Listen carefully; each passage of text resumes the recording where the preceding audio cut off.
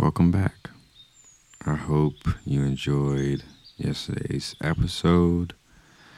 And in today's episode, we're going to be talking about the mind, or like I like to say, the mind, D-A, mind, because we're illiterate over here.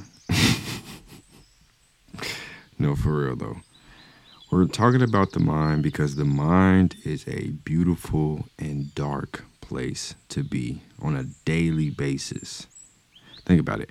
How many times do you start your mornings off good and then somehow, some shape or form, it goes bad? I know that's me, especially when I wake up in a good mood. I peak at about noon, maybe one-ish, and then from that time, I have a short decline, and just before I'm off work, I have this little burst of energy, and it never fails. Some days are better than others, but it never fails. It's always this uphill, downhill battle, and that's what I mean. It's a beautiful and dark place to be on a daily basis. But how do we control that oscillation? And when I say oscillation, it just means us going in and out of these positive and negative modes of thinking.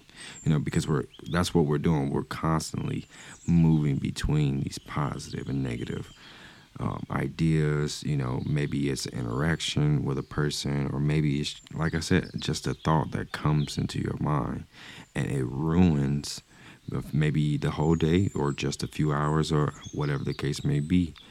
But how do we lessen this? Because to me, I feel like it's a little bit impossible for us to completely remove negative thoughts and stuff, just because that's really the circle of life. No matter how you look at it, the lion is going to eat the gazelle.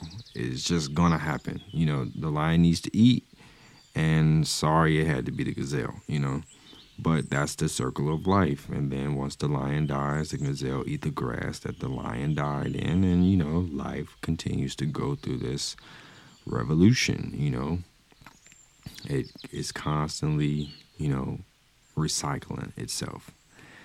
But the moments that we pull out of these situations are what reign the most. They are now put on a pillar, and it's kind of like what we do as humans. We experience something really bad, and then we put it in history. And some things, like weirdo, get erased. But for the most part, it's hard to completely scrub out, because some of the essence lasts a while. And that's what we have to hang on to. We have to hang on to all of the good moments that we're able to hang on to and that don't get scrubbed out. And we build up, a nice little collection of good things that are going on. Maybe when you woke up in the morning, you had a fresh cup of coffee or tea, maybe your loved one, or you did it for yourself. You bought yourself something nice or something nice to eat. Maybe you did remind yourself that you actually need to eat food, so you packed yourself a lunch for work, or you took yourself out to lunch. You're taking care of yourself. All of these little things add up, and that's what I mean.